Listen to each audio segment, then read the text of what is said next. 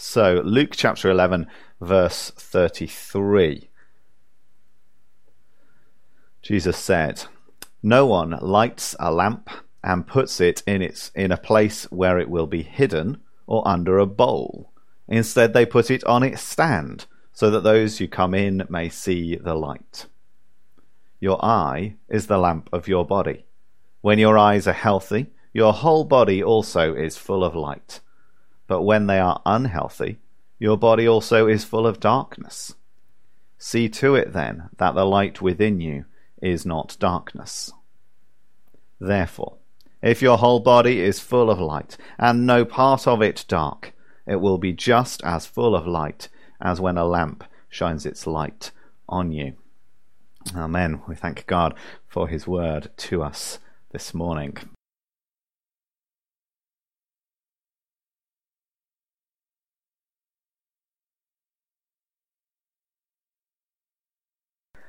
No one sets up a video camera and then stands behind it. No, he stands where you can see him. He points the camera at the subject. No one cooks a gourmet dinner and then leaves it to go cold on the plate while she decides to go and hoover the bedroom instead. No one buys a lawnmower and then leaves it parked in the shed all summer long. No one sets up 1, 2, 3, 4, at last count 20 lights dotted around the study and then points them at the walls. No, he points them at his face so that you can see him. Folks, with most things, it is absolutely obvious how they are intended to be used. And if we fail to use them for that purpose, or if we deliberately frustrate their purpose, then why bother having them at all? Well, this is the first of the 3 points that Jesus makes very briefly in our passage this morning. Verse 33, "No one lights a lamp and puts it in a place where it will be hidden or under a bowl. Instead, they put it on its stand so that those who come in may see the light." It's obvious, isn't it? It is stupid to light a lamp and then put it in a place where it won't offer any light to the members of the household. The cellar doesn't need to see itself. We put the light where it will do some good. But of course, Jesus isn't here offering advice on frugal living. He's not giving ammunition to exasperated parents whose children keep leaving every light in the house switched on. Remember, folks, we saw last week, didn't we? We saw that the question of this little section of Luke's Gospel is, how will you respond to Jesus? Will you stand condemned by the men of Nineveh at the judgment because you failed to listen to the one greater than Jonah? Or will you be among the blessed of verse 28, who hear the word of God and obey it? The question is, when you are handed the light of the gospel, what will you do with it?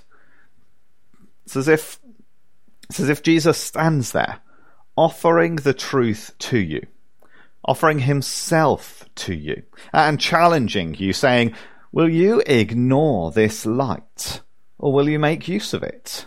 When you hear this good news of the kingdom of God, are you gonna file it in your head as an irrelevance?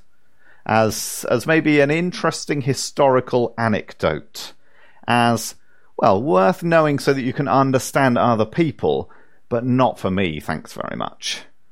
As a set of useful ideas, perhaps, ideals, some good teaching to follow when it's convenient. Well, if any of those possibilities are your response, Jesus says that's about as useful as lighting a candle and sticking it under a bowl. You may as well not have bothered. If your response to Jesus is going to be like that, then don't bother listening. It won't gain you anything. If you're going to use a lamp as intended, that means sticking it up high so it sheds light for the whole room. If you're going to respond to Jesus as he intends, that means treating him not as an intellectual curiosity, but treating him as Saviour and Lord. It means, verse 28, hearing his words and obeying them. Jesus comes offering repentance after the model of Nineveh. He comes offering wisdom greater than Solomon. He comes calling you to respond.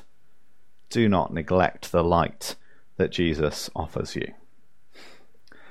That I think, is the primary challenge of verse 33. Fundamentally, how will we ourselves respond to this offer of light? But there is more here too than that individual level response. Because notice that here in verse 33, when the lamp is placed on the stand, Jesus says that those who come in may see the light. See, here in this verse, the lighting and the placing on the stand, these are singular verbs. These are done by one person. But the intention, the purpose of those things is broader. All who enter receive the benefit of the lamp. So we're saying the light of the gospel isn't a little torch for reading under the duvet and hoping your parents don't notice. It's not a little desk lamp for illuminating just the book that you're working on. No, it's a blazing beacon. It's the glittering chandelier that hangs in pride of place in the centre of the room. It's there for everyone. Friends, the Bible is consistent in this. Consistent in saying that selfishness in religion is profoundly wrong, is completely opposed to God's intentions for us. And yet it is all too prevalent. I mean, God's intentions have always been that the good news would spread far and wide. Back in the beginning when he made a covenant with Abraham, Abraham was told all the nations of the earth were going to be blessed through him. Folks, it is baffling, isn't it? That today that we might claim to have believed the good news of the gospel. That we might say we have found for ourselves this pearl of great price. It's baffling that we might say this and yet not wish to see others join us. And wish it to such an extent that we exert ourselves to that end, that we do something about that desire. Why do we not do that? Is it simple selfishness? Is it as if we ourselves were going to be somehow diminished by being joined by others? That maybe there's not enough of God's love to go around? Folks, I assure you, God's love towards you is no more decreased by the presence of another beside you than the usefulness of the lamp is decreased by the presence of another in the room. Or is it that there are those who actually we would rather weren't standing beside us on the last day? Those whom we think too great a sinner, that it would spoil our enjoyment for them to be there, that the mere fact of their presence would ruin our experience. It's easy to think that, isn't it? It's easy to look even in the situations of our own lives, let alone through the pages of history, and see people who we think, I wouldn't want to spend eternity with him. But I think when we think this, we are underestimating the depth of our own sins that we have been forgiven. We underestimate the extent to which men and women are actually cleansed from sin, that the sins are washed away, wiped clean, such that we are not what we once were. Or perhaps it's that we're afraid. We're afraid that some harm might befall us if we're bold in our proclamation. This I think, is what often causes me to hesitate. It's relatively easy to be bold on the other side of a camera. I can't see any of you right now. I don't know how angry your faces are. And actually, even in a large room, for me at least, it's not so much standing talking to a large group that's hard. It's in the smaller group, one-to-one. There I'm much more cautious. Very reluctant to risk making you uncomfortable. I don't want to sit across the table knowing that I have angered or upset you. I fear the results of boldness in that kind of a context. Now, folks, there is an extent to which fear of consequences for being bold with the gospel, there's an extent to which that fear is logical. There might indeed be consequences for that kind of boldness. Folks, if the SNP pass their proposed hate crime bill, It is entirely conceivable that you and I could face prosecution for declaring that which the Bible clearly states. It is understandable that we fear. And yet we have to ask ourselves, of what are we truly afraid? Why fear what might happen to us here and now, when we know with certainty what our final destination will be? What price is not worth paying now for the sake that some might come to Jesus, might find life? Will I really not risk my comfort for the sake of your eternal soul? Will you not risk your comfort for the sake of your friends, your family, the people you live alongside? On at least some level, if we're too afraid, too selfish, too concerned about the results, to offer the light to others that we claim to have found ourselves, well, I think we must rather question whether we have found that light at all.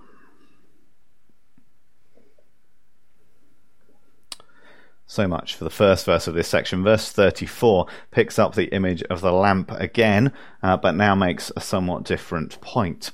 Your eye is the lamp of your body. When your eyes are healthy, your whole body also is full of light. But when they are unhealthy, your body also is full of darkness.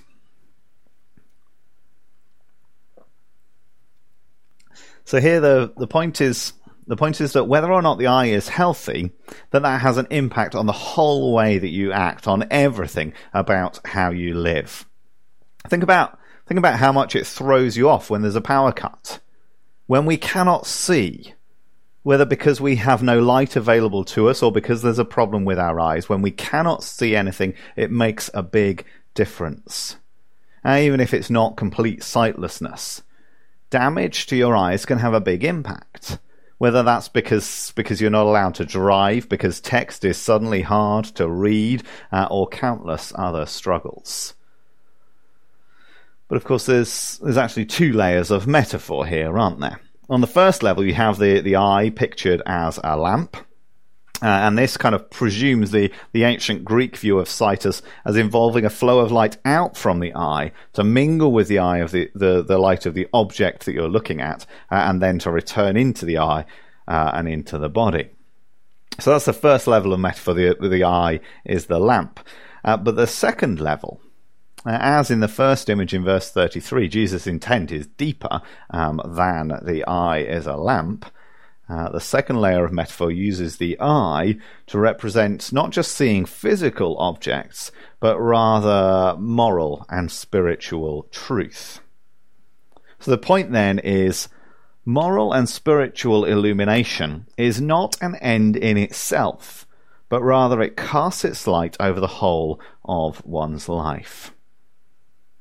So what we're saying is, the objective, the purpose, the idea here is not to say, aha, I see what should be done. That's not the point. The purpose is to actually go and do the thing, not just to see what should be the case.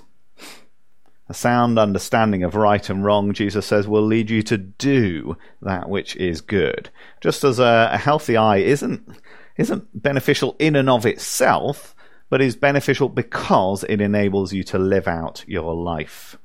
Or conversely, a warped perception of the truth, that will produce even more catastrophic results than the unhealthy eye that cannot focus properly.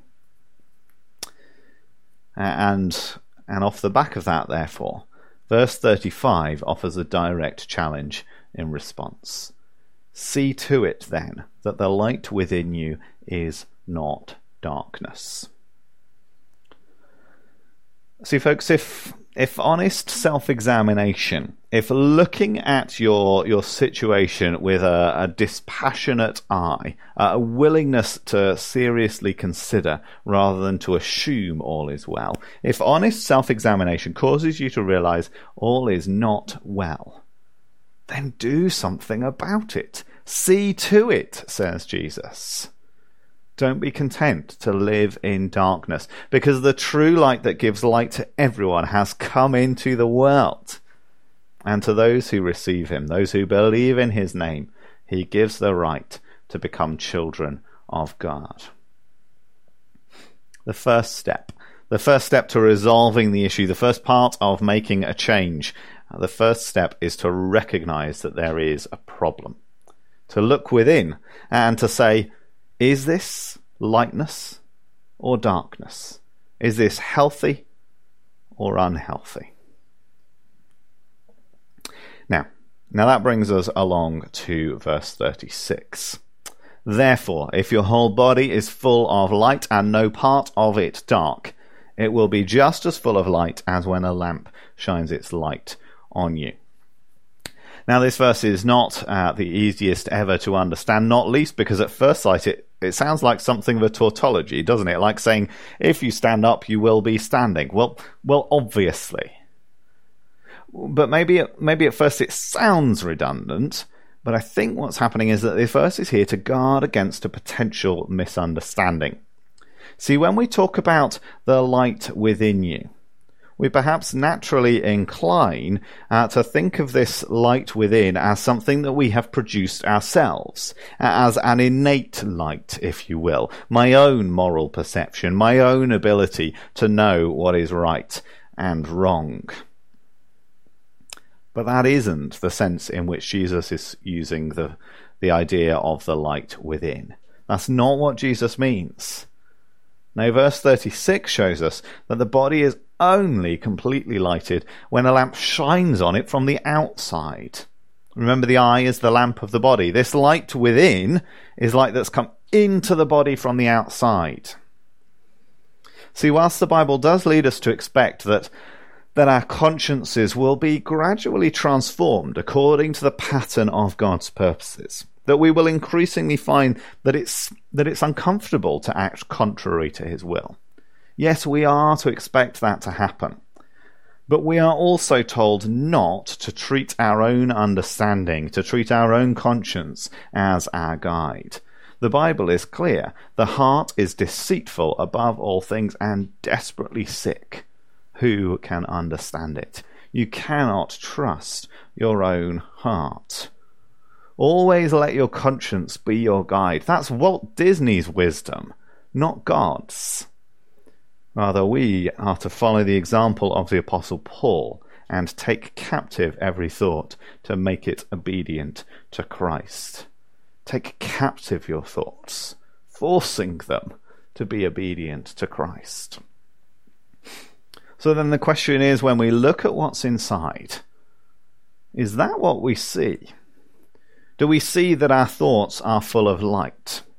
When we look at our actions, do we see that they are in accordance with God's intentions, or do they owe more to the directions in which our society, our friends, and our deceitful hearts are inclined to lead us?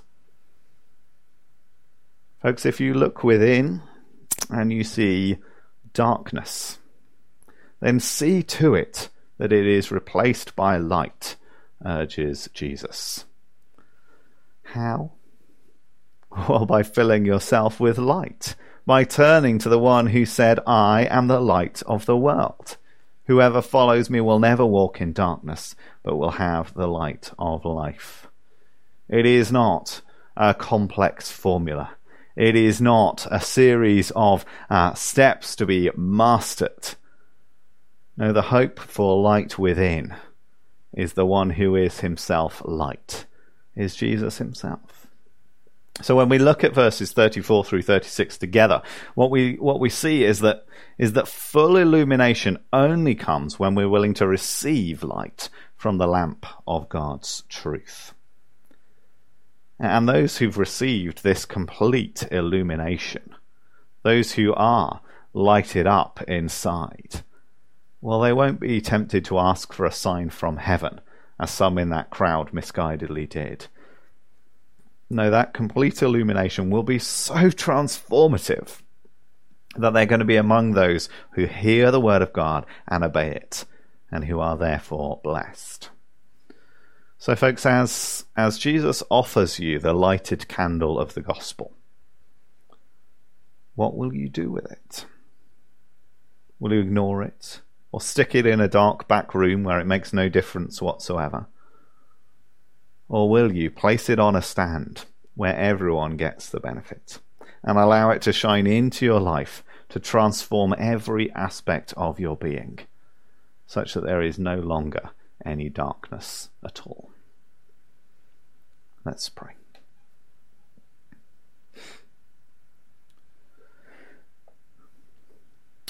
Lord Jesus, lighten our darkness, we pray, where we are imperfectly transformed. Shine your light into our hearts, we ask.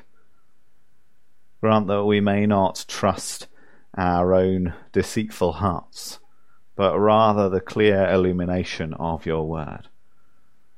Grant that we may not be selfish with the light that we have found, that we have received from you, but rather that we might shine forth as beacons of light, of hope, of good news to be found in you.